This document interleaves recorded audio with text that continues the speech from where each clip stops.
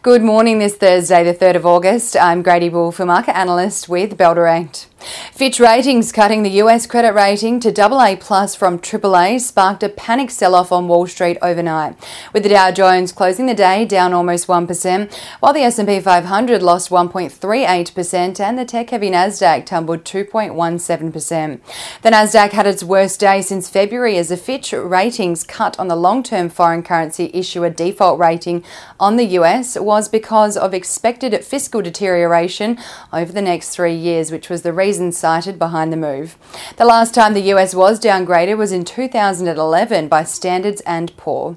Economists and analysts alike are expecting the risk-driven sell-off to be short-lived and the impact of the downgrade to be temporary, though. Norwegian Cruise Line shares fell 3% on Wednesday, a day after the company issued weaker than expected guidance for the third quarter. SolarEdge Technologies tanked 19% on Wednesday after the company reported revenue of $991 million, which fell just short of analysts' expectations of $992 million, and the company also issued weaker than expected guidance for Q3 revenue. Over in Europe, markets closed lower across the region as investors digested the US credit rating downgrade alongside the release of key corporate results. The Stock 600 fell 1.35% on Wednesday. Germany's DAX fell 1.36%. The French CAC lost 1.26%, and in the UK, the FTSE 100 fell 1.36%. Siemens Healthcare fell just under 7% on Wednesday after the company reported a third quarter profit decline. The local index closed 1.29% lower yesterday, with every sector ending the midweek session in the red on the back of a sell-off in New York on Tuesday.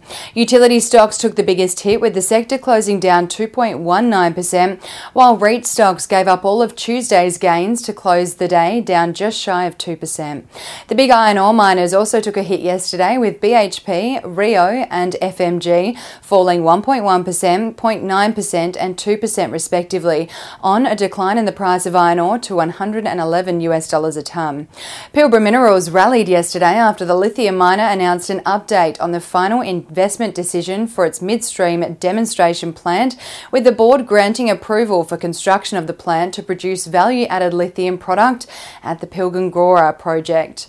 The plant will cost $105 million, $20 million of which will be funded by an Australian government grant. On the commodities front this morning, oil is trading 2.02% lower at $79.64 a barrel. Uranium is up 0.18% at $56.24 a pound. Gold is down almost 0.5% at $1,935 an ounce, and iron ore is flat at $111 a tonne. One Aussie dollar is buying 65 US cents, 93.72 Japanese yen, 51.52 British pence, and 1 New Zealand dollar and 8 cents. The sell-off on Wall Street is likely to impact the local market today, with the SPI futures anticipating the ASX to open Thursday's session down 0.79%. And now let's dive into some trading ideas for your consideration today. Bell Potter has increased the price target on PSC Insurance from $5.86 to $6.41 and maintain a buy rating on the diversified insurance company following the release of the company's trading update, outlining that it expects to deliver underlying EBITDA of $111 million for FY23, subject to audit and sign-off, which is well above the previously guided range. And Bell Potter has decreased the 12-month price target on Calix from $9 to $8.70 and maintain a speculative buy rating on the emerging environmental technology company following the release of Pilbara Minerals' update on the final investment decision for the midstream demonstration plant, which signifies a key de-risking milestone as the plant is a joint venture between PLS and Calix. The FID reflects a satisfactory level of technical and economic feasibility and lithium phosphate marketing completed to date to advance the project into construction. And that's all we have time for this morning. Have a terrific Thursday, and as always, happy investing.